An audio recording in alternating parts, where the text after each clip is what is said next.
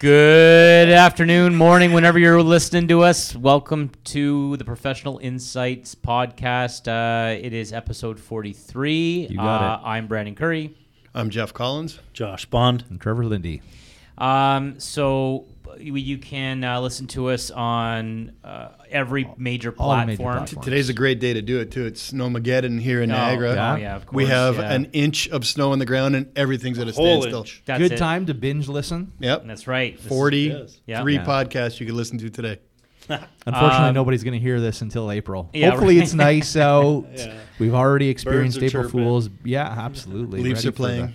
So here's On one the golf for, course. Here's one for us.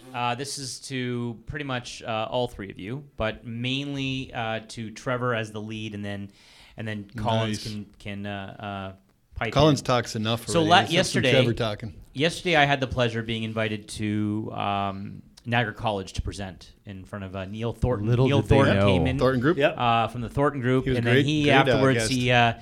he asked me to come in and present on finances and stuff like that, which is a huge gap. And then so before that, we put out our podcast to the entire class, and out of 88, I think like 60 of them said that they subscribed and listened Really? to, yeah, Nice. listened to a couple of our episodes. That's why our listings are jumping up all of a sudden. Yeah, That's so nice. it was really good. So They then only listened to a couple, though. so anyway, after the presentation, a student pulled me aside and she goes, "Hey, listen," she's like, "I just." Can I get your autograph is what Yeah, you said, yeah, right? I just declared bankruptcy about 2.5 years ago. I'm working my way out of bankruptcy right now. And I said, okay. So obviously under the 7 years. My partner did some funky things with EI, and he now has been he got caught, and he basically an EI fraud. Yeah. Got caught, and obviously he's got this massive whack against his credit. So the question was, and Trevor, if you want to chime in, I'll do my best. If she goes and wants to buy a home, does he have to be on the home? Is the first question. No. No. So if she has the financial ability to do it herself, she can. Yes. And therefore B, it doesn't apply. His credit rating would not have a negative impact on her if she can carry the mortgage herself. Correct. But she just came through bankruptcy, right? She just came through bankruptcy. Declared So Trevor, can you just let's take them down the yellow brick road for this Yeah. one. So within that 6 to 7 years, the reason I say 6 to 7 is Equifax. It will fall off of your credit bureau, provided you've only been bankrupt once. Excuse me. TransUnion, however, it will stay for that extra year for the full 7 years. The big question that I always have for somebody, whether it be a consumer proposal or bankruptcy, was real estate named in the what's the right word I'm looking for? In the proposal or in the bankruptcy documents. If real estate was named in it, I hate to say it, up the creek without a paddle. For like how long, Trevor? Is that indefinite? It couldn't be indefinitely, right? But Not indefinite. So if the property was default insured, then technically, yeah, that's going to be forever. So unless you can come up with 20% or more in those instances, it's pretty difficult to qualify for a home. Otherwise, 20% you could, though? potentially with 20% you could. Would that be higher interest rate at that point too? Or No, you're going to have to go to a different lender than what that lender was. So just to okay, make an argument here or put some actuals to it. Let's say your mortgage was with TD and it was default insured. You declared bankruptcy. Technically, there is a chance. Let's say it was CMHC insured. There is a chance that you could theoretically buy with less than 20% down and hope that you have a lender that will go to either Canada Guarantee or CMHC as the default insurer and not go to TD. So let's use, say, Scotiabank as the example. Now I take your mortgage to Scotia and we try and get it to Genworth or Canada Guarantee. If the bankruptcy is still showing up on your credit bureau, though, there is a high likelihood that the default insurers and the lenders are going to ask to see a copy of the bankruptcy documents. So it's really, really difficult at that point when real estate is named, because as soon as it gets in front of them. And let's say Genworth is in this example with Scotiabank is now looking at it. Scotia's kind of a bad example because they won't do bankruptcy. It has to be discharged for 7 years. But anyways, back to the point about now Genworth sees the document. Genworth will forever know that you were past bankrupt and there was real estate loss on that. What about with a cosigner? Doesn't matter. Cosigner doesn't help for bad credit. And TD's probably not ever looking at you again. TD will, yeah. So anytime, like Meridian Credit Union, if you were bankrupt with Meridian Credit Union, they will never, ever touch you. Yeah, 100%. I've actually known a circumstance where I have a client that was past bankrupt and didn't have anything with TD, oddly enough. Excuse me, not TD, Meridian Credit Union. They did have something with Meridian that they made good on. They did not name it in their bankruptcy. They paid it in full. And Meridian still, and I don't mean to be calling out Meridian, they're a great partner of mine, but Meridian in that instance still to this day, even though it's been 14, 15 years now for that client, Meridian won't touch that client.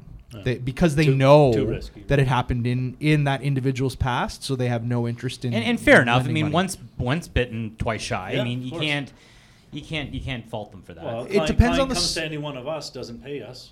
Right. How are you gonna take inclined are we next time they come around to work for them? Yeah, I guess I never thought of it that way. If they didn't pay me for, Right. It depends on the circumstances, right? What life event happened for that individual? Sure.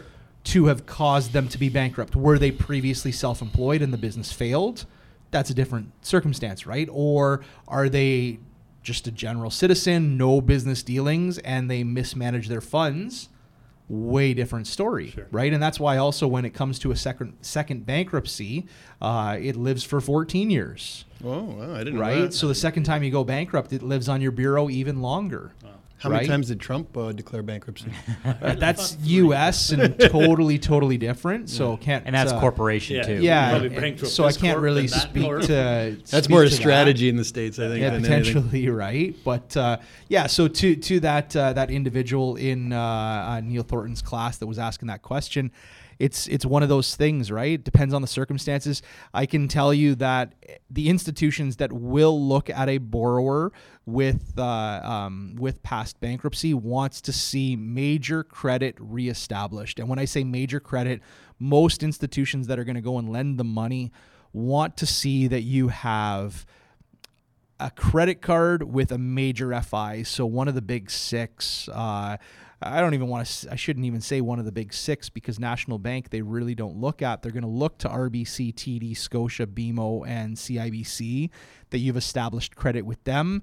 The individual asking the question may have a Capital One card, and I hate to say it, but or anybody else listening, Capital One, although a great way to reestablish credit, institutions don't really hold Capital One in high regard.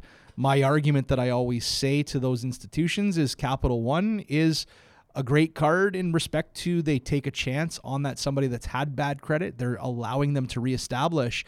And I can tell you that Capital One is going to be the first, if they default and they have poor repayment history, they're going to be the first to report to the credit bureau. I in my past life have seen where, Scotiabank, not knocking them, but the credit bureau reports that the client has had A1 repayment, and then we're looking on the internal system at Scotia, and they've had the credit card for 60 months, and 40 of those months have been late at least 30 days, but they've never taken the time to report it to the credit bureau. So question for you. If you've got a potential client sitting there who's on the fence about declaring bankruptcy because they're that close or they have to, or that's the quickest remedy for their situation, what would you recommend to them? In my 11 years doing this, I have only ever turned around to a client once and told them that I believe they should go bankrupt. Okay. It was an 80-something-year-old woman. I was working at a bank at the time.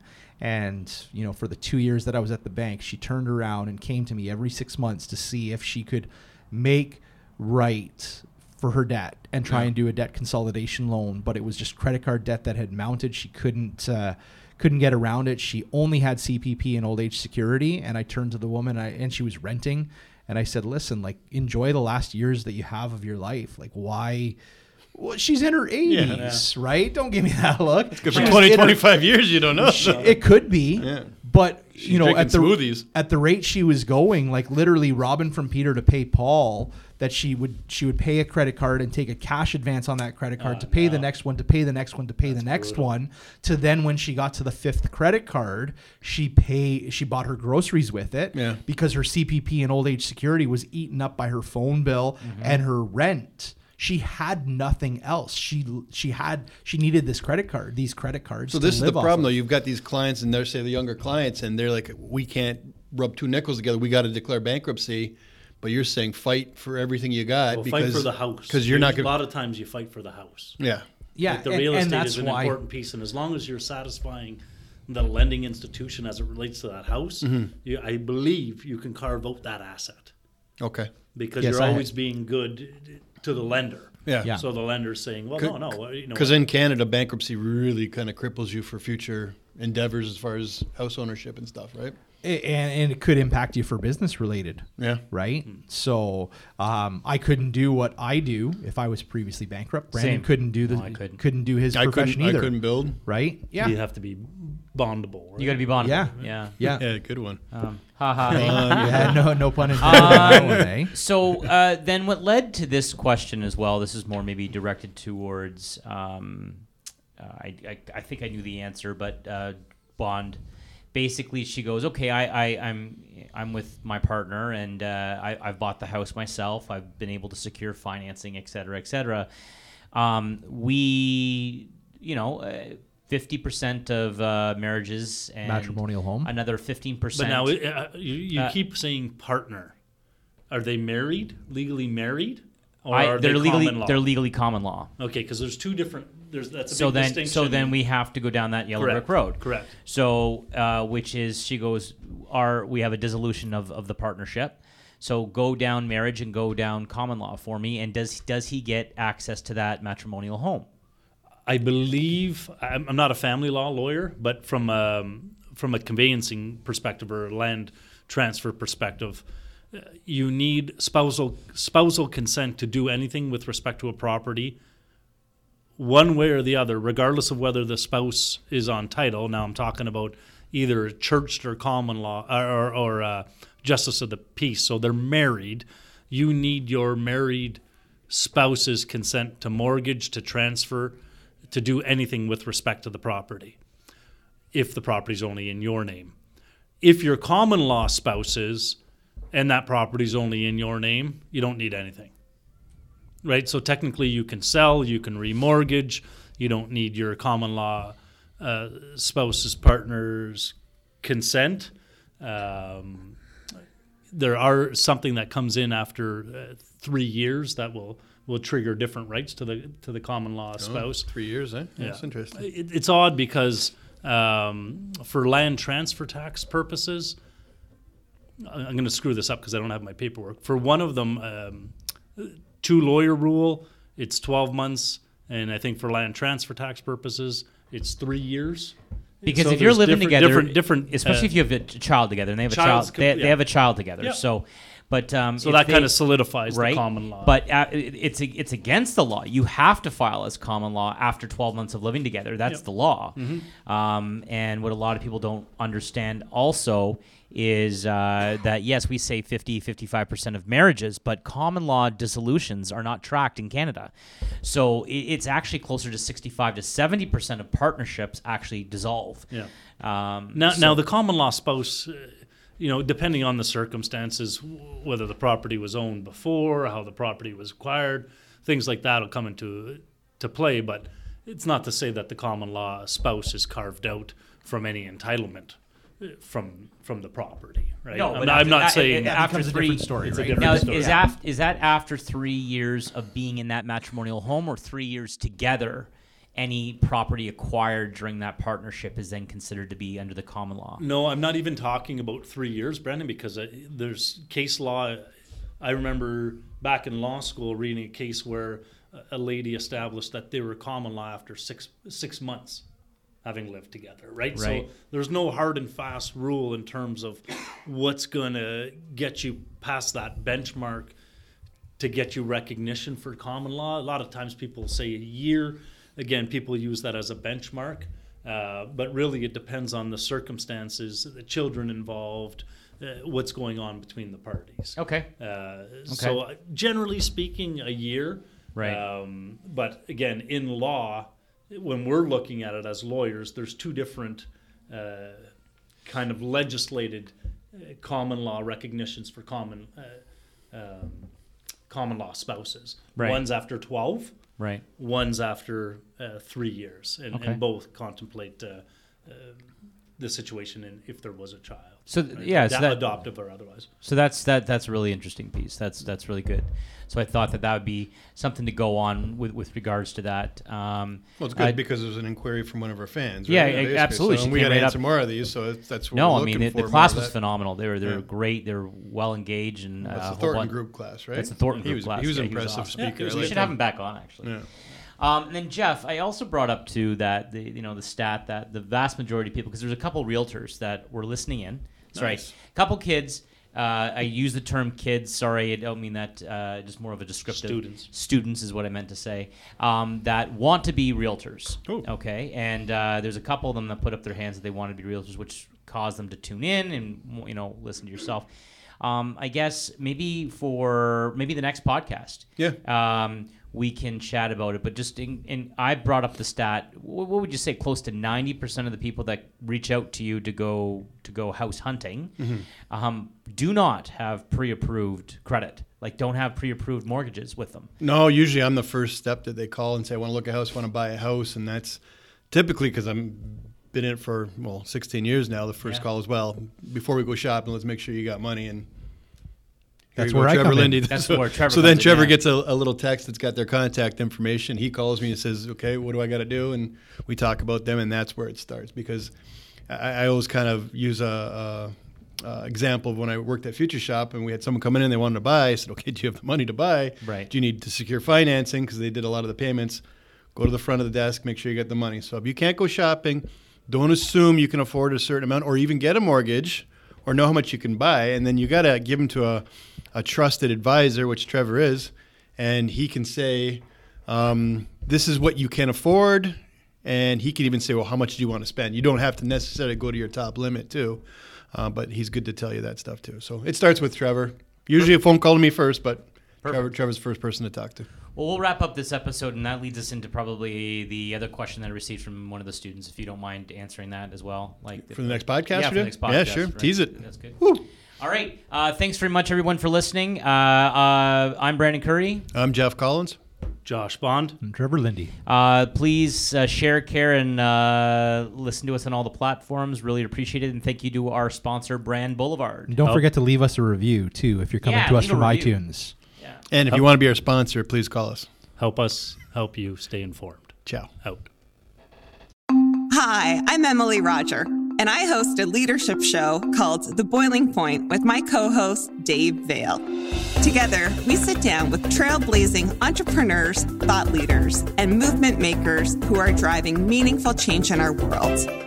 The show is all about exploring the lives and perspectives of leaders who are making a difference.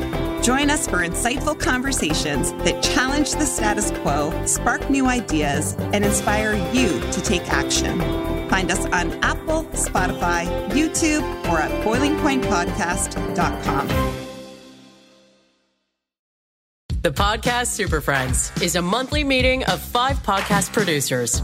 Hi, I'm Katherine O'Brien from Branch Out Programs in Baton Rouge, Louisiana. I'm John Gay from Jag and Detroit Podcasts. I'm Matt Kundle from the Sound Off Podcast Network. I'm David Yes from Pod 617, the Boston Podcast Network. And I'm Johnny Peterson from Straight Up Podcasts. Together, they form the Podcast Super Friends, an alliance of podcast masterminds sharing best practices, insights, and discussions to help make you a better podcaster. Follow or subscribe to the show on Apple Podcasts, Spotify, Google Podcasts, or at soundoff.network.